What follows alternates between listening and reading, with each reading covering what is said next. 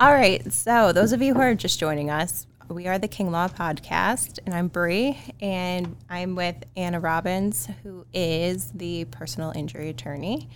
And so, we're going to talk about what is my injury worth. I know that a lot of people call in or they come in for a consultation, and they want to know what their specific injury is worth. So before we even get to what the injury is worth, we have to determine if this incident that caused the injury is something we can hold someone liable for. So we first look at the circumstances of the situation and then the severity of the injuries. So as a basic example, motor vehicle accidents. Somebody calls and asks that question. We will first want to know, how did the accident happen? Because if you were severely injured, but you caused the collision, then your injuries aren't going to hold up as much as if somebody else caused the collision. So we have a motor vehicle collision, and somebody says she was rear-ended. Okay. When you are rear-ended by another vehicle, there's a presumption of negligence under New York state law. So at that point, we're able to evaluate, all right, liability, check. Presumably that's good to go. And then the next thing we look at is, do the injuries meet New York State's serious injury threshold? And basically that's one of 9 categories under New York state law that you must meet in order to receive compensation for your pain and suffering from that motor vehicle collision.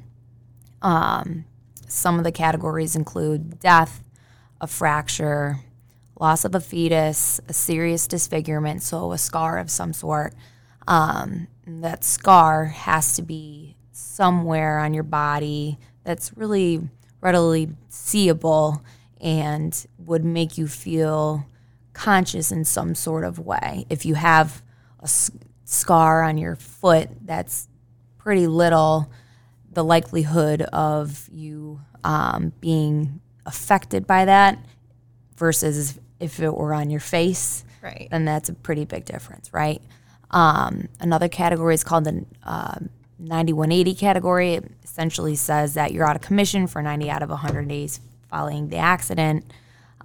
Typically means it's people who are taken out of work during that time, but it doesn't have to be. If you were taken out of work for a month and a half and you were then put on restricted duty, we can prove that while you were at work, you were restricted, you can wiggle your way into that category. And even for people who aren't working or people who are retired, if you are significantly limited in your activities of daily living, that's another way we can get you into that category as well. So there's a number of categories, but basically in order to receive compensation, that's what we need to be able to prove first. Okay. So what you're telling me is there's not like a personal injury attorney's playbook where you like open it up and you're like, broken elbow equals this amount of money. Right.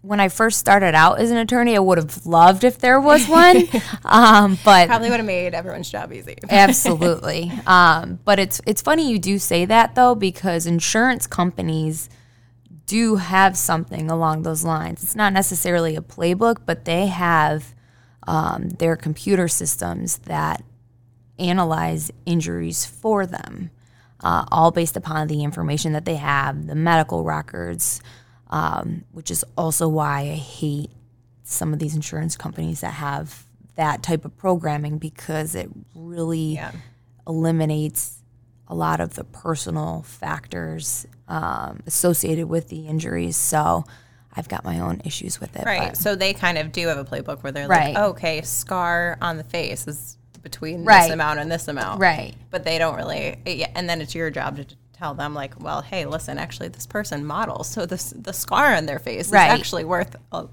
lot more. A lot more, So- yeah. And when we get the question, what is my injury worth, I always say, it depends. That's Right. the old age lawyer answer is, it depends. It depends on a number of factors. Like I said, liability, who was at fault for this accident, Another big one is the available insurance coverage. That's something we deal with all the time. For instance, we have pretty bad motor vehicle collision. We'll say the rear end I was talking about earlier. If you fracture your arm and you need surgery, but unfortunately, the person that struck you only has the minimum policy of $25,000, and you don't happen to have any supplemental underinsured motorist coverage. So if that's the case, you are left with that $25,000. Which is crazy because, I mean, let's say you have nerve damage and you have to forever go and get treatment or something along the lines of that, and you're only have $25,000 that you get in this settlement. That's kind of I know. Crazy. I know. And that's why we always advocate not only to our clients, but everyone around us to get additional liability coverage and supplemental underinsured motorist coverage because, A, you don't know what can happen. Right. Nobody expects it to happen to them. But you just want to ensure that you have that proper protection, and people who can afford it, it's not too much more than what you're already paying for basic coverage. And in the long run, God forbid something like happens, you will be very happy that you had that additional policy. We had, because in New York, the minimum policy you have to carry is 25, right? Yes, the liability limits. Yeah. I mean, for instance, we had one client, it was the quickest settlement I've ever had. He was in the hospital. I don't want to reveal the circumstances of how it happened, but it was a very bad accident. He was more or less a little run over. He had to go to the hospital. A little run over. A little run over. He had numerous fractures throughout his body in the hospital for, I can't even remember how long. As soon as we got that call from that client, we immediately contacted the insurance company, and they tendered the policy on the phone that day. Yeah. We just signed him up. We didn't send any letters out. We just signed him up. That was the quickest settlement I think I've ever had. I mean, you can't get any quicker than that. But that's because they recognized the gravity of what happened and the minimum policy. There was no reason to push back at that point. Yeah. I can't believe I said a little run over. How do you get a little run over? Well, I feel like a little run over would be like a foot that got run over. Yeah, no, he was very much run over. Yeah, this was not that. I know that we did touch on pain and suffering a little bit earlier, but I do know that and like to not take away from anyone's injury or trauma from whatever they've been through, but there are individuals that will call and say like, hey, I stubbed my toe and it was like so traumatic and it really hurt. Like, I want to sue, because we do get those phone calls that, there's not a significant injury, but they said like it was a traumatic experience. Let's just go over that one more time, because I feel like it's something that people should hear. So in the context of motor vehicle collisions, once we're able to prove that you meet the serious injury threshold, the amount of money that we're seeking to recoup from the defendant's insurance carrier is technically for your pain and suffering, because your other medical expenses in most cases will be covered by your no-fault carrier. So in the context of non-motor vehicle collision cases. So like a slip and fall. Like I said, it's very much intertwined, and it all depends on the severity of your injuries and your treatment. Treatment is extremely important. If you have a fractured rib versus a fractured arm requiring surgery, you presumably have 6 to 8 weeks of conservative treatment versus an arm fracture requiring surgical treatment and several months of physical therapy, and maybe an additional surgery on top of that to remove any hardware inside of your arm. So that's really going to depend on the treatment that you receive. So if you're just stubbing your toe, as traumatic as that might be to an individual, Which it can be. I mean, I've heard you in the office do it. It sounds like I hit my limbs on a daily your basis. limb was removed. I belong in a bubble. But besides that, it's you need a little bit more in order for us to move forward with it, because also at the end of the day, this is a business and businesses need to make money to survive. Well, right, yeah. So it's a whole amount of different factors that we look at in order to determine what type of case we're going to take and the amount in which we should get on it. Right. Because, well, that is kind of a good point that some individuals don't realize when they look for an attorney is that there isn't a fee up front. There's no retainer fee when you come in and you have a consultation with us and you decide to retain us in personal injury. You don't pay a fee ahead of time. Right. Why don't you explain that a little bit? So we don't recoup unless our clients do. So under New York state law, attorneys receive 1/3 of every personal injury settlement. So everything we do for a client up until the settlement is basically our financial responsibility. Getting the medical records, getting any police reports, or whichever. Right. Any disbursements.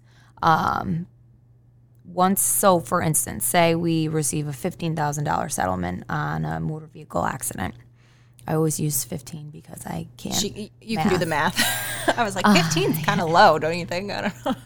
$15,000. Okay. We would take the first $5,000 out as our fee, and then we would subtract any disbursements on the file. So gradual cost of medical records, incidental fees like that, which are getting cheaper with the age of electronic medical records. Postage, mailing, little incidental fees that don't really accrue to be that much money up front. And then if it's a motor vehicle collision, presumably the motor or the medical expenses will be covered by your no-fault carrier, at which point we won't have to pay those back. So any remaining portion of that would go back to the client. And so the reason why it's every advantage for us to work that much harder and get that much bigger of a settlement is because it ultimately affects also what we make in the end as well. So, yeah. Just the last thing I want to touch on, because in car accidents we touched on there being a policy limit sometimes to what you can recoup, like a 25 policy, even though your injury might be worth more. Right. How does that work with other injuries, like slip and falls, or you fall at someone's Other house, types of cases. right? And then there's no insurance, or like let's say there's no insurance or insurance lapse or whatever it might be. There's no policy there. What do you? Well, if there's no insurance, it's probably not something we would be able to move forward with unless the person who is responsible for your injuries has assets in which we can recover from. Okay. So as soon as we sign up a case, the first thing our paralegals do, send out letters of representation saying, please refer this letter to your insurance carrier, because that's something we need to determine early on. Because then it becomes a witch hunt at that point, seeing who we can recover money from for who's responsible, right? So the insurance, unfortunately, is a big part in every personal injury case. And what the policy of your homeowners is it $100,000? Is it $300,000? So, yeah, it really just depends. Okay. Yeah, I mean, all this is, I feel, like circumstantial, which is why it's good if, you think that you do have a significant injury of some sort to call a law firm. Right. There's a lot of moving parts, but that's why we will put in the effort to see what we can do to help anyone with any case. And I know that's been Bob's motto from the beginning of him doing personal injury is seeing what we can do for anyone in their injuries, whatever the scenario. So Right. Well, yeah. So just to round it out, what's your injury worth? it depends. Depends, which is why you should call us. So then we'll explain it. 585-270-8882. Alrighty. That was much better. That was much. Thank God. The other one could be bloopers of Brie and Anna getting a fist fight on camera.